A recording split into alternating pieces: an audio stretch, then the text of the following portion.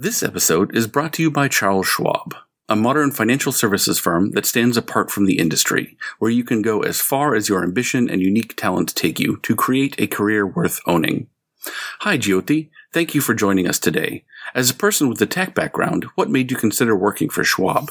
I think although it's a financial company, it is technologically driven. They're up on all the technologies and pretty much everything that's out in the market and the standard to be used, they are there. And I think, yes, their domain is finance, but I think they are pretty technologically strong as well. I would like to tell the other programmers who think that Schwab is not a tech company, you're wrong. They have a very complex tech stack, and it is going to be really interesting and very fulfilling to work here. To learn more about the technology career opportunities at Schwab, visit schwabjobs.com. That's Schwab, SCHWABJOBS.com.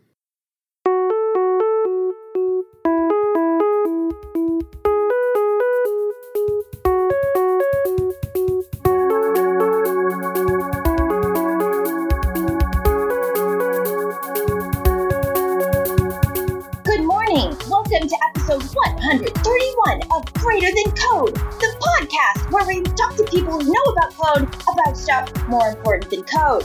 I'm Jessica Kerr, and today I am thrilled to be here with my co-host John Sowers. Thank you, Jessica, and I'm here with Avdi Grimm.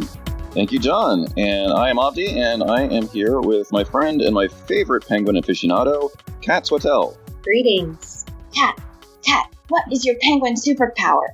My superpower, I think, but it's hard to tell what your own superpower is. I think my superpower is knowing what other people's superpowers are, potentially even before they do. Wow, that's meta. What's my superpower? You have more than one and you know it. What's the obvious next question? When did you discover this superpower? Probably when I started working. I started working when I was in junior high and high school, and I bussed tables when I first started, and I rolled up silverware in napkins, and I would put a little wax piece of paper around it to keep them all together. It was very engaging work. Did you get to exercise your superpower?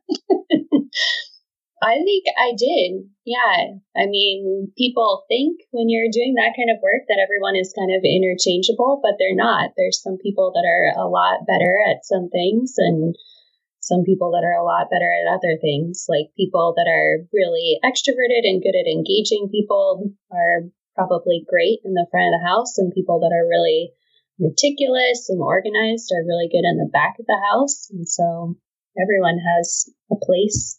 Do you still use that superpower today? Oh, by the way, what do you do today? Today, I work at Ticketmaster. I manage the core ticketing platform.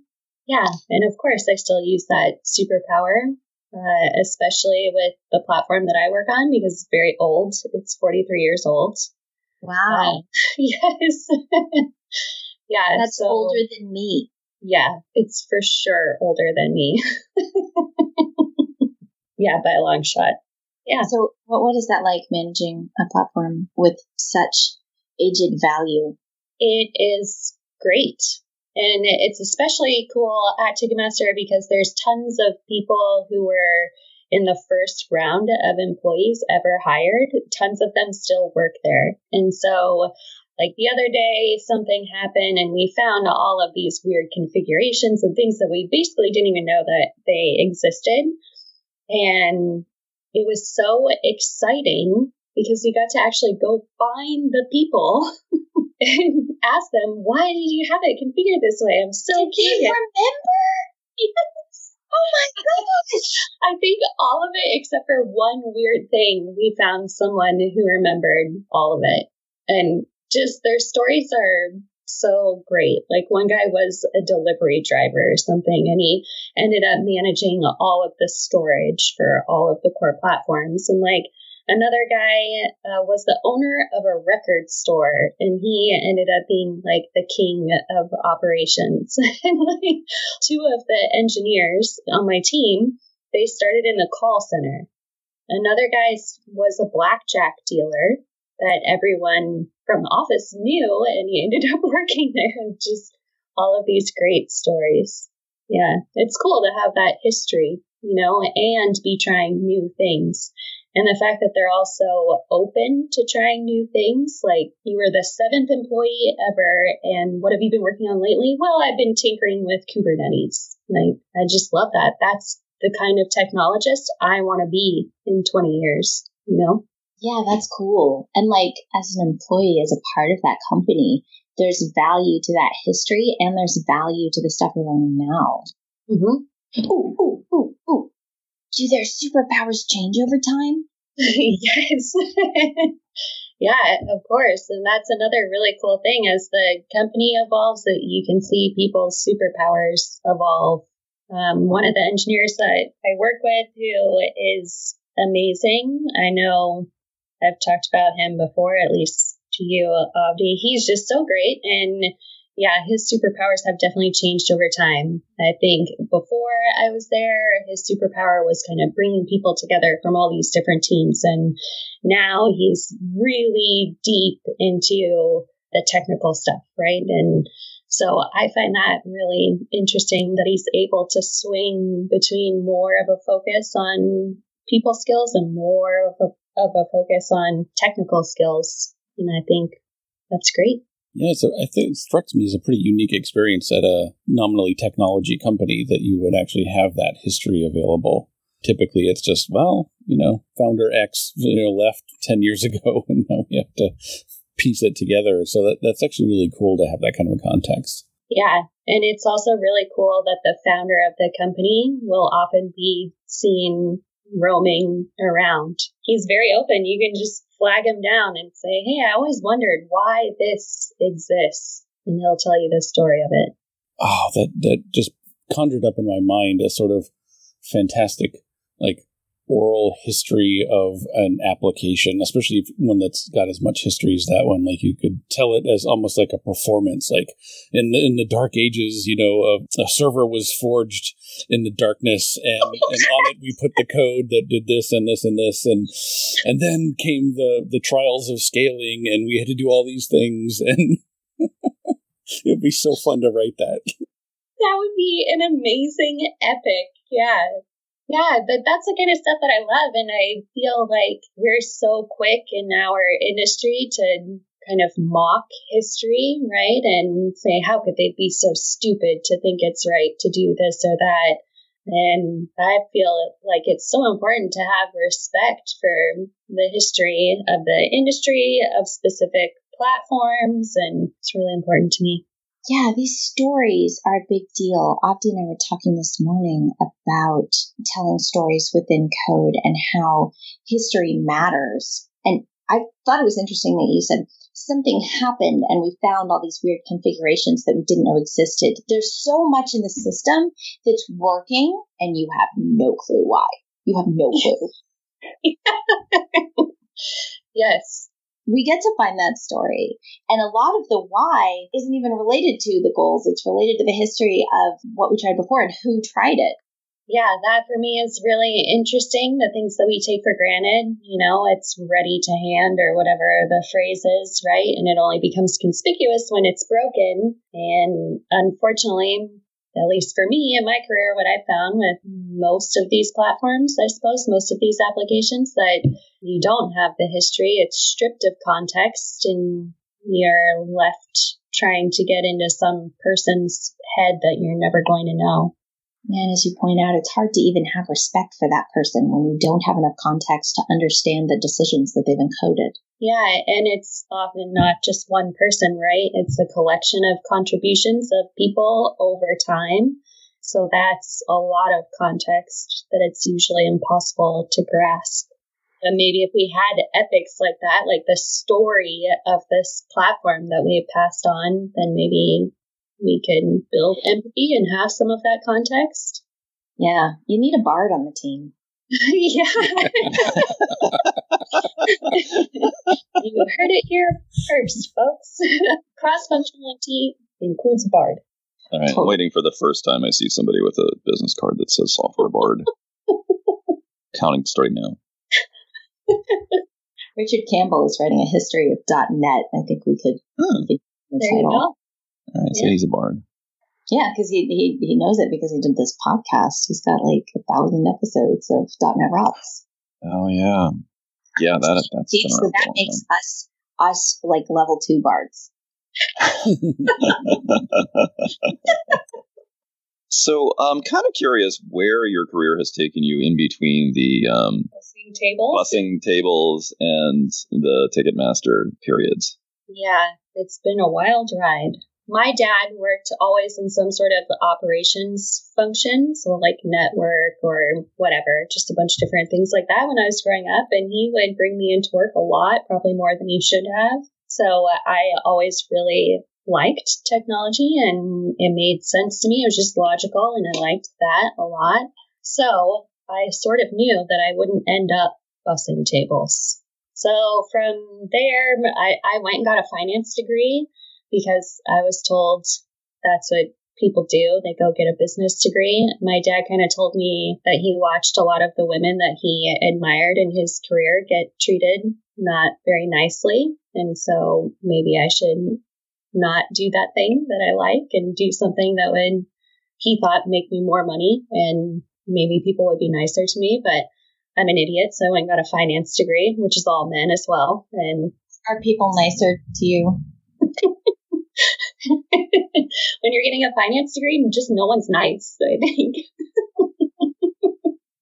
It's just very different than anything, really. So then I graduated and I got a finance job and I had that for 8 weeks. I ended up in the application that this company used to manage calls in their call centers. I sat there and watched people go through all these workflows, and I suspected that there were workflows that weren't exposed to the users in the call centers just based on, I don't know, clues kind of.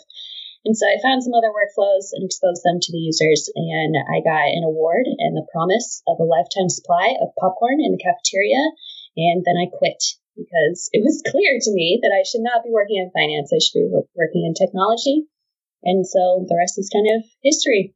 Workflows that weren't exposed to the users. Yeah. The call center employees.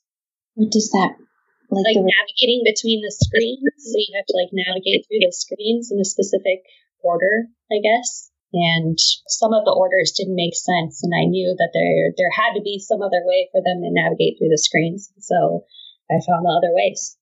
And those were already present in the software. Yeah. Uh-huh. I'm sure it's the same thing, right? I'm sure that someone years before, there was some reason, but again, the application was ancient, like a bazillion years old. And I'm sure someone at some point had saw the need to lock down those workflows and not expose them to the users. And then at that point, it was not smart anymore. Did he change settings in the app or something? Or did he just teach the people, hey, click here? Well, I found ways that they could use keyboard shortcuts to make it to the other.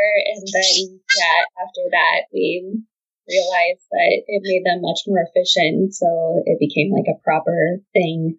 Wow, that's just really interesting that the technology was it was already there, but you explored the corners of it. You found the secret passages from room to room. It did feel like a game, yeah. Does that make you a rogue? I don't know.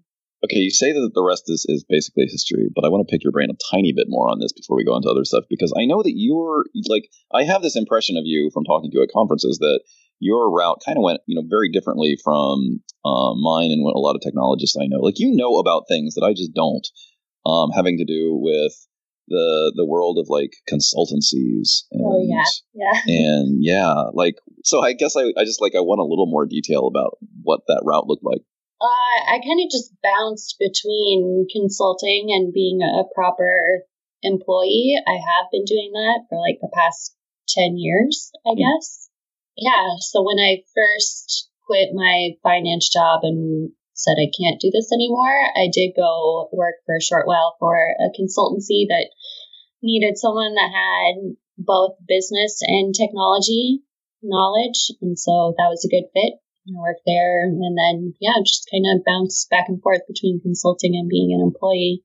It's been quite interesting. As you may have guessed, I'm not your typical consultant, right? And so my encounters with some of the larger big name consultancies have been interesting.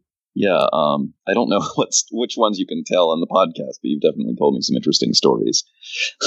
Yeah, I mean, I get it, right? Like when a company chooses to engage my services, they're typically looking for someone to see those things that aren't immediately obvious, right? And to be exploring things and sort of, treating their systems as a game, a fun challenge.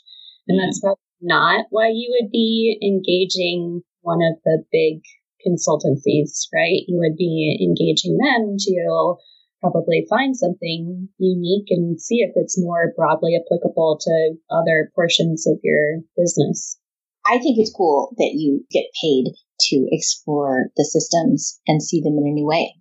Yeah, I mean, it's been really fun. And the fact that, like, you can kind of just say, I'm done when you're done exploring, right? You kind of prepare the report and say, these are my recommendations. Do you need any help getting started with that? But then if you say, this is now boring to me, I think I'm done here. People are never like, oh, but we really wanted to pay you the rest of that money. Please don't go. That happens pretty infrequently. So I like that a lot about consulting. Yeah, you get to see the problems, but not own them. Well, I mean, you want people to succeed and things like that, but once they've started implementing solutions or they have an idea of how to treat themselves, I guess, you don't have to stick around and hold their hand. I think that's not great anyway, right? You don't want people to develop a dependency on you. Yeah, and in a symathesy, in a learning system made of learning parts, the solutions really have to come from inside the system. So you can tickle people. You can be like, hey, look at this and think about this, but then they have to look at it, find the idea in their heads, and then make it part of the system. Yeah, really your whole job is just to sensitize people to things that they couldn't observe before. Sort of perturb the system. Mm-hmm. Yeah. So speaking of seeing systems in a new light, there's a concept that I think you were the first to introduce me to, and then recently you gave a talk on it, and that is the concept of wordly mapping. Yes. Can you talk about that a little bit and about why you're interested in it? Yeah, wordly mapping. So I don't know how much people know about it, but nothing about it. Nothing. At least some of our listeners know nothing about it. So yeah, I'm certainly not going to be able to teach you everything about it in a few minutes, but generally it's examining value chains, all the things that have to come together to provide value to a set of users. And it's mapping those chains on two axes. So the horizontal axis would be evolution. So things either evolve or die. Yes. So that axis goes from genesis to commodity. So things that are brand new, no one's ever done this before, to things that have become things that we take for granted. And then the vertical axis would be how visible it is to a user. So things that the user interacts with versus things that the user doesn't see. So that's wordly mapping, and you take the different components of your system or systems that have to come together to provide value to the user, and you map them on those axes. And then you map movement as far as evolution or how visible something is to a user. And the reason I like it is for exactly the theme that we have been talking about here, right? It puts context around decisions that we make. It puts context around our strategies that we're employing. It just gives us context in general, and it gives us a way to keep grounding in that context as the context continues to evolve. And I think that's really important. So often we end up with these artifacts that some consultant made for us or we generated at an offsite, and it's like set in stone and you never touch it again, whereas a Wardley map invites you to continue the conversation over time as things change. And I really like that. Can you give us an example of using a Wardley map to make a decision of what to do next? Yeah, I can give you an example that my mom and I went through. So my mom owns a business that puts on endurance cycling events, and she was debating whether she should, or she and I, not her by herself, but if we should create our own system for the timing of riders, right? So that's typically like an RFID chip on their number, and they cross the line, basically are read by the sensor and go, and then they cross the line again, and they're finished. So we were debating if we should make one of those ourselves from scratch, or if we should find a company to do the timing for us, outsource it, basically. Or if we should kick it real old school and just pay people to sit at the finish line and mark down when people finish. And originally, of course, because my mom and I are nerds, we were like, yeah, we're going to make our own thing. It's going to be so fun. We're just going to play with RFID all day long. It's going to be great. And then we'll own it. And maybe we'll even license it out to other people or give it away for free or all of these things. Then we started looking at what it would cost in terms of our time investment to actually create the thing, and then ordering the chips all the time. And do we actually have a place that can get us chips? And then that would also mean that we would have to integrate with the registration system so that we could match the number plates to the riders and to their emergency contact information.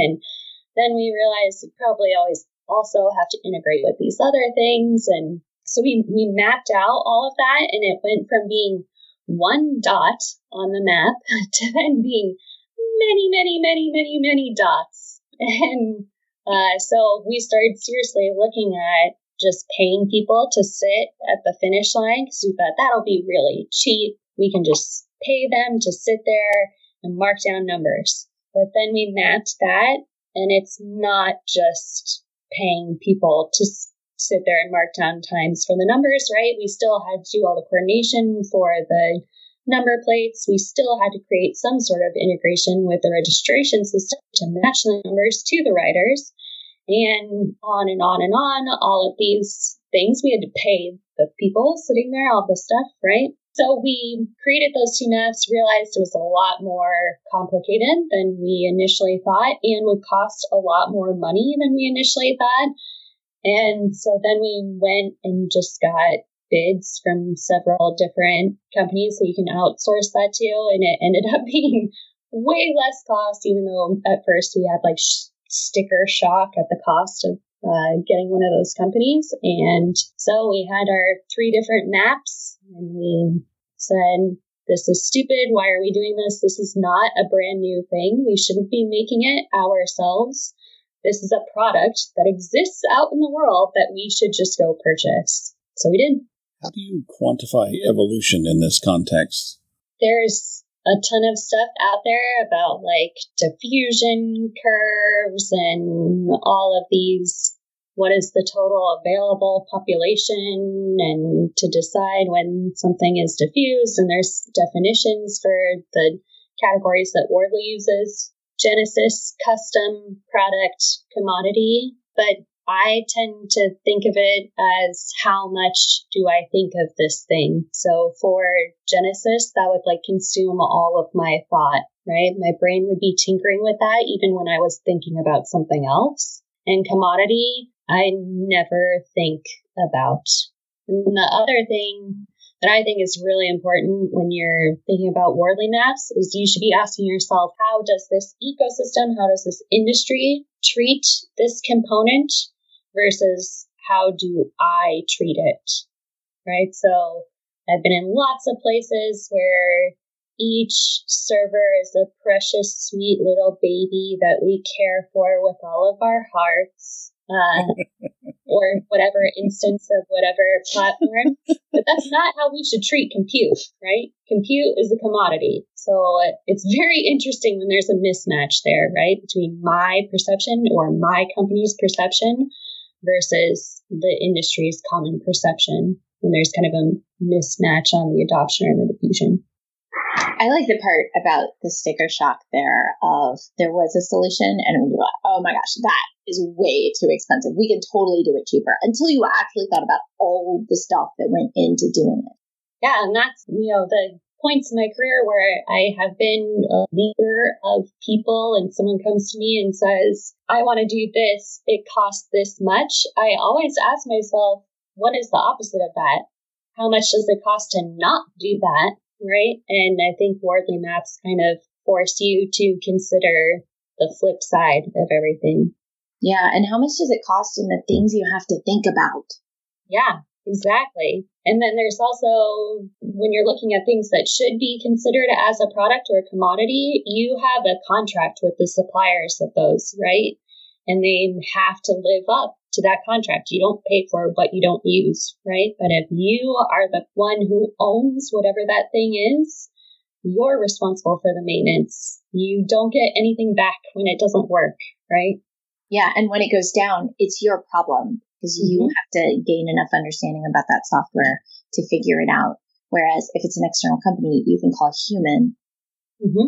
Yeah. So ideally, right, when you start in Genesis, to provide that piece, that component, you'd need a lot of people, right, relative to the output. But for a commodity, what you're shooting for there is a relatively small number of people in relationship to the output. So if you see that you have the same number of people allocated to components all across that spectrum, then there's probably some sort of mismatch there. Oh, okay. So you can use the Wardley map to map people according to their superpowers? Yeah, I do a lot of skills mapping on my Wardley maps, and there's a guy based in Scotland, Chris McDermott, who's done a lot of work with mapping skills onto Wardley maps.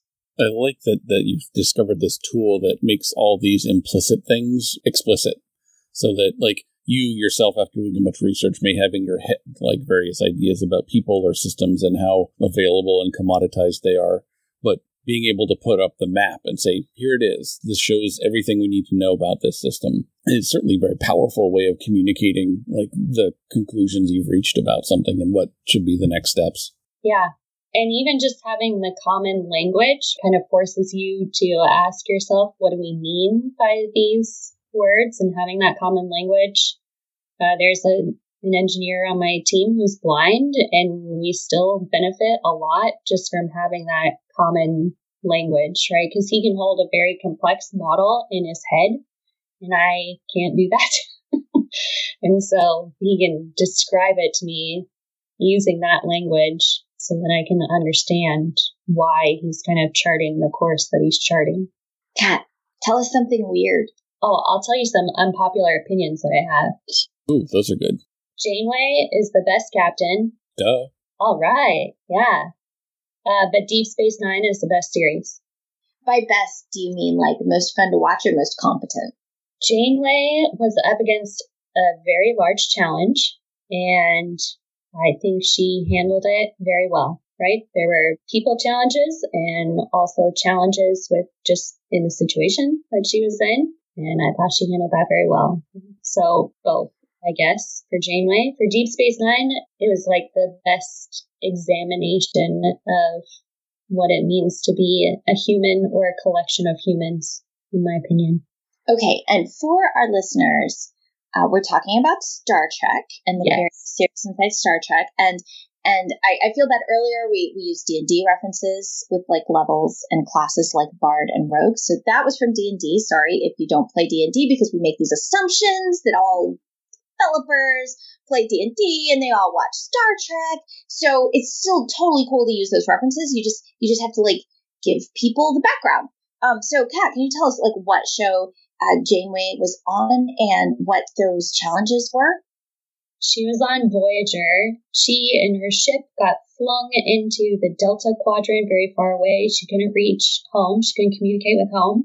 And her crew was made up of people that hated each other. They were on different sides of a battle, I suppose. Yes. I like that in Star Trek, people is a much wider category than human. Yes. True. Yes. Beings of all sorts. I wonder if many people feel like that when they start a new job. They're like, I am so far from what I know, and these people all hate each other. Yeah, of course. Yeah, starting a new job is a lot like that, right? 'Cause especially if you're going somewhere where people have a strong culture or been around a long time, you're the other. You're new. Do you have any advice for that? I don't know. So what would Janeway do? What would Janeway do? She would be her authentic self, Avdi. I figure the worst that can happen is they fire you, and if they don't want your authentic self, then you probably don't want to be there anyway. And we're lucky that in development we can probably get another job. Yeah, we're so lucky in that regard. Makes me feel like I have an obligation to use that privilege for something meaningful, right? Because I can't just go get a job anywhere else. What do you use it for at the moment? Or have you in the past, or do you want to in the future? I guess I feel an obligation to speak up when I see something happening that I don't think should happen, to let people know that it bothers me and I don't think it's right. To sensitize people to things that they couldn't observe before? Yes, I suppose so. That's a superpower of its own. Sure. I was actually talking to someone the other day about the whole, like, oh, we have a flat organization, there's no real power structure here. And of course, that's almost all people. And how, like, I wonder if you could use the Wordly maps to map an implicit power structure that actually exists in an organization. Yes, there's this Buddhist monk who has been traveling around mapping power structures. Yeah, Toshin, he's been mapping power structures using Wordly map inspired maps that he calls Buria maps. Do you want to tell people about the penguin thing? Yes. So I had a very traumatic experience with penguins. Avdi was there to witness the resulting penguin guilt, I believe, that I incurred. So we were in Australia going to these conferences, and we're in Melbourne, and someone says, there's penguins. There's a collection of penguins. And you can go see them when they wake up in the evening to go out, and catch whatever. So we went out to see them, these little itty-bitty baby, they're not babies, but they are itty-bitty, and they look so cute and snuggly, fairy penguins. We went to go see them, and they start waking up, and more people are coming, and there's so many people. And then there are like penguin guards that are wearing reflective vests and carrying red lights and stuff like this to protect the penguins, because there are just so many people. And one poor little penguin will like pop its little head up and do like a yawn or something like that. It's just waking up, and the crowd like descends on this penguin, and they have to be, I don't know, moderated by the penguin guards. I don't even know how to describe it. And there was one penguin, it got up and it comes to the edge of the little path where everyone's supposed to stay. And it was obvious it wanted to go somewhere, but there were a bunch of people in its way, so it couldn't cross the path. And then more and more penguins start lining up with this other penguin. And so I look across the path. What could be on the other side of the path? It's a huge rock with penguin doo-doo all over it. So it's obvious. Oh no, we blocked the path to the penguin pond. Yes. So it's obvious they wake up in the morning, they need to do their business, right? Or in their morning, our evening. And then there's all these people blocking the penguin path to the penguin potty. And finally, I'm trying to like alert the guards to this penguin potty situation. And finally the guards come over and like the penguins need to cross. And they do, but it was just I really had a difficult time with it that they can't even use the bathroom, the penguin potty, in the way that they would like to, because they're there just all up in their business in more ways than one, and was extremely upsetting. But then lots of people brought up to me, well, penguins choose to keep living there, so they must have access to like a lot of great food, and it must be worth it to have to wait for the penguin potty or something. I don't know, but I couldn't deal with it. I left. But I did really like how the penguins like kind of emerged from their slumber. They did this cool stretching thing where they put their wings back and like really took up a lot of space for a little tiny penguin, like just really out there. So I've learned a lot through consulting about these power poses that you take, where you like put your hands behind your head, you take up a lot of space, and you cross your ankle over your knee and like spread your legs out or something. I didn't say I was good at those poses, but I had learned about them. So I thought I'll adopt this penguin pose as my power pose. And then I believe you were there to observe me walking onto stage in a penguin manner. And for the record, I was very intimidated. Everyone was. Everyone in the whole room. It was obvious by the looks on their faces. But if I had wanted to park the crowd to go use the penguin potty at that point, I would have been free to do that. The lesson today is that there is such a thing as too cute. Yes. Maybe this is one reason babies use diapers, because they're just too cute to get to the bathroom in the morning. Too cute to poop. Okay, episode title.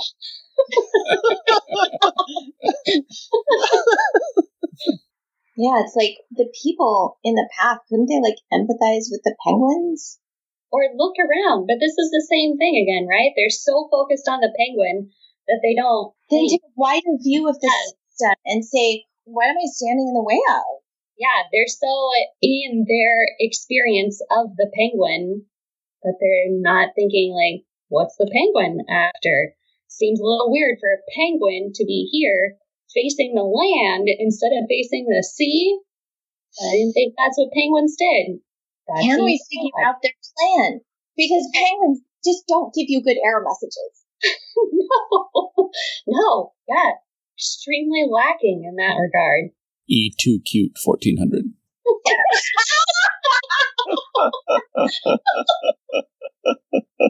And also, how do you not notice when you're damn near about to trip over just a giant poo-covered rock? So that's my career, looking for giant poo-covered rocks. Yeah, it takes a wider view of the system. Totally. Yeah. Unfortunately, you couldn't just give the penguins a keyboard shortcut. That would be great if I could. Maybe we could make something that they can like just step on and it does something to scare the crowd out of the way, or like somehow, or like illuminate a little path, like with flashing lights, like get out of the path. Yeah, like pooping penguin crossing.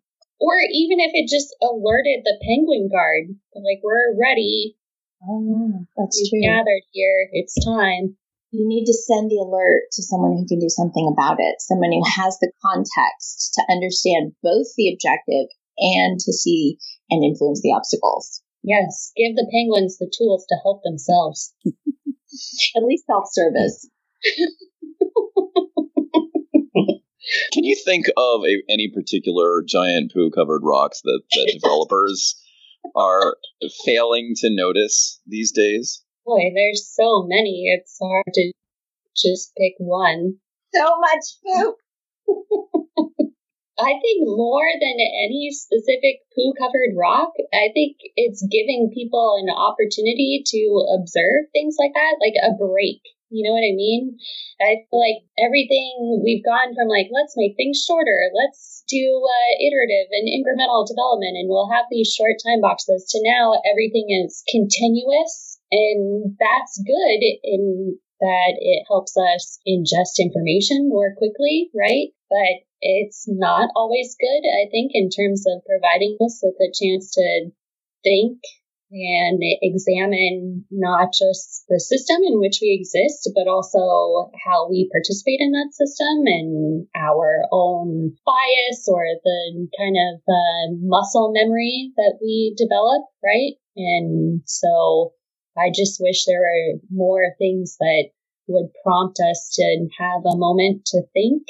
And if we were giving ourselves a moment to think, what would that do to our users, right? I have to believe that that would manifest in the systems that we create, kind of like a Conway's Law-ish, right? And so if we provided ourselves these moments to reflect, then maybe we provide our users with moments to reflect, and then maybe we get people participating in these ecosystems and movements that are facilitated by the platforms that we're creating. Maybe we give them the opportunity to participate more thoughtfully and responsibly. Like, it's really easy to share something on Facebook, right? And it just keeps getting easier. And maybe that's not right. Like, is easy good? I guess we want to make the good things easy, but what we've made easy is share on Facebook. It's not sit back and zoom up and see color drop on the other side. Mm-hmm. It's superficially ironic, but it's not ironic at all.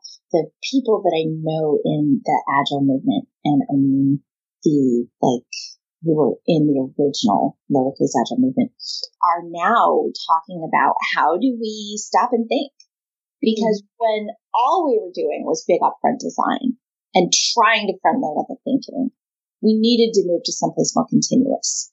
But now that we're obsessed with continuous and iterative and daily stand-ups, we need to move to someplace more reflective. Yeah. And regardless of how quickly we are going, we need to come to terms with the fact that we are creating systems that will have a life of its own, right? Like the platform I work on is 43 years old. So we are creating these systems that will exist for an amount of time that we're not even sure, right? They'll continue to evolve. And it just scares me that we're doing all of these things so quickly, just as fast as we can go. And is it as fast as we should go? And is it okay to go fast if you are able to zoom out and have a very large present, or zoom in and have a very compact present?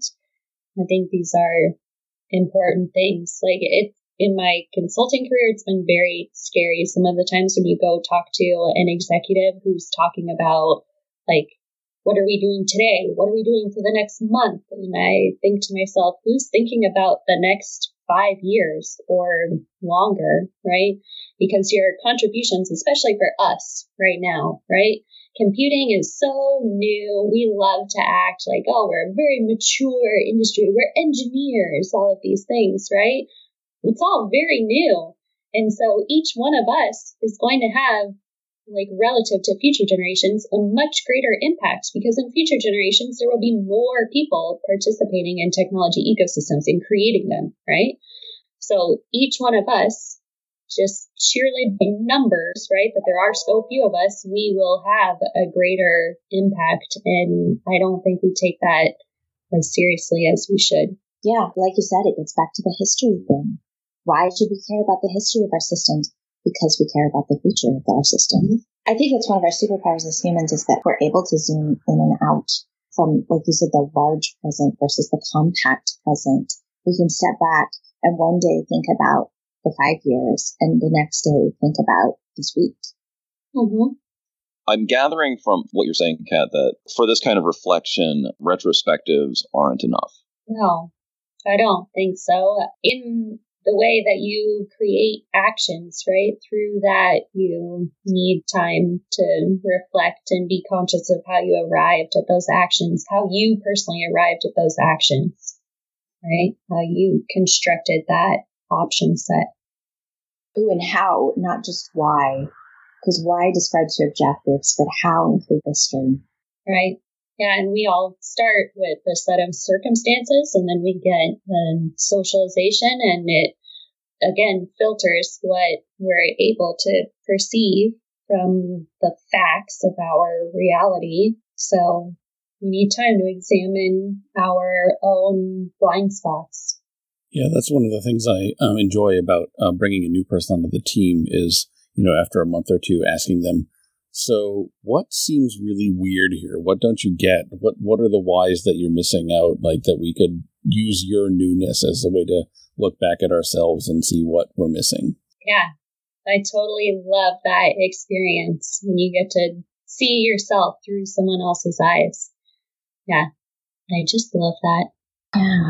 Well, we mentioned blind spots. We act like blind spots are the exception. Like, we see everything except this particular blue colored rock. No, those are the common case. Our perceptions are very narrow, and they have to be, because we can't look at the whole system while we're trying to make a decision about what to type in this function.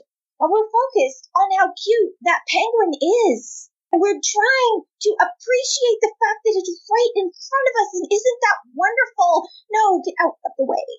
Yeah, it's exactly that. Yeah. It's scary too, right? That you know that so much of the world is stuff that you cannot see. And that's why I just don't know how people aren't terrified of that, how leaders aren't terrified of that.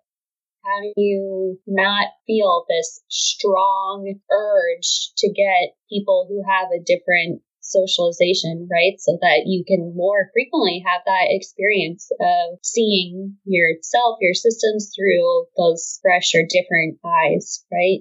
I think the best team I've probably ever been on was an economist, a former mainframe developer turned program manager. Yeah. It was just such a weird group. A designer who, just had all of these interesting experiences. And then each of the developers was just so different, right? One of them had gone from being a sysadmin to a developer. And it was just the strangest collection of people. And it felt like, you have that feeling when you miss something, where it's just like your heart sinks, you feel it in your stomach, right? And you're kind of just like, how did I miss this? It's so obvious. I just didn't find myself having that feeling. Even when something would get messed up or something would fail, right? We'd still be saying, yeah, we kind of knew that was a possibility. It's just, you can't upfront have these remediations for everything, right? We just felt like we were making informed decisions about what we were going to prioritize. Yeah, Kat, that sounds like a camerata. Yeah, I know. We all still keep in touch, and yeah. Oh, that's fantastic. And you've all gone on to do different great things. Yep. Yeah. That was a company you were working at? Yeah, it was during my consulting time. Yeah, it was a ragtag bunch that we assembled. Yeah, Arlo Belshi at Deliver Agile was talking about something similar, a team that was just like of people from really different backgrounds, and how that launched his career. Mm-hmm. There's another person we need to get on the show. So, John, I agree with you. It's time to wrap up and move to reflections, if we have reflections, because there's so much good poop in here already. I just feel like if we keep going, we'll overwhelm it. John, do you have a reflection? Yeah. Like there are two things that are striking me. One is the sort of history of an application. Like I'm working on an application that's close to 10 years old now, and it's got a lot of history, and there are things that I don't know because I wasn't here at the beginning. And I'm sort of wondering what would be involved in like having part of my role be like maintaining a history of like, and this was what we were doing, and this is why we decided what we were doing, and this is why this is the way that is. And then this thing happened, and then we reacted to that by doing this. And like, I just imagine that would be so helpful, to socialize people onto the team, into the history of what they're working on when they join, but also as a debugging aid to sort of like, what was going on in this part of the code 6 years ago that it's now shaped like this. Wow, I love that. I don't think this episode needs any reflections. I think it is already shining and bright. I love the quote about so much of the world is what we can't see. And darn it, there's value in those poop-covered rocks. And I love that we took that analogy so far.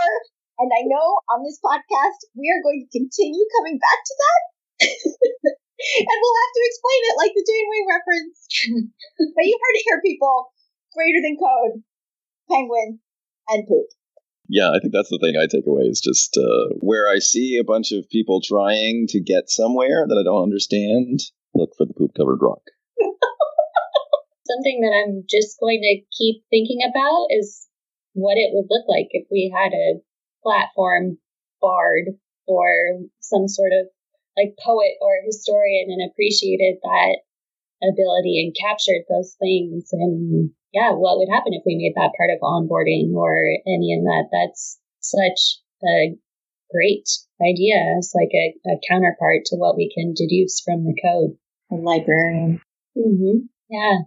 Janelle popped in with a surprise reflection. You didn't know she was here. Well, I came into the show late and stuff, so I've just been kind of hanging out and listening to all this. And these last few minutes, I've really just been blown away by thinking about how we get so caught up in this game of making everything faster and faster and got to go to continuous, got to shorten and shorten the moment. And what happens in that when we get so caught up in that place that we can only see the emergency that's right in front of us is we lose our ability to step out of the system.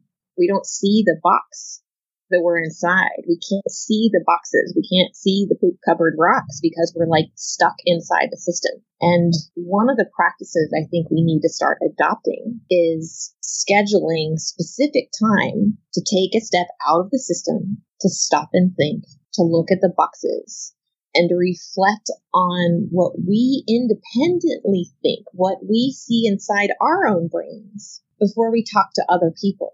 And that when everything is a group discussion, it's so easy to listen to what other people think and go, well, that makes sense. And then just adopt that story as our own. And so you don't get that camerata effect. You don't get that magical synergy that comes from seeing in 10 different ways, because we lose the power of our individual uniqueness when we reflect only in a group. And I think if we set up deliberate reflection processes to step out of the system, to stop and think, and we set up practices to do that as individuals, and then came together as a team after we'd formed our individual ideas, I think we could get so much better at improving the quality of our decisions in both the moment, the things that we're making decisions with right now, but also really thinking about our future and the direction that we're going as a team, as an organization, as a community, as a world. And especially right now, I think it's really important that we all take a step out of the box and really think about the direction that we're going. Yay! This has been episode 131 of Greater Than Code with special guest Kat Switale. Kat, thank you so much for joining us. Thank you for having me. Where can people see more of you? Well, I'm Kat Switale pretty much everywhere. So if you want to get a hold of me, I'm Kat Switale, CATSWETEL on Twitter or at Gmail. And yeah, if you get a chance, watch some of Kat's talks. Thank you, everyone.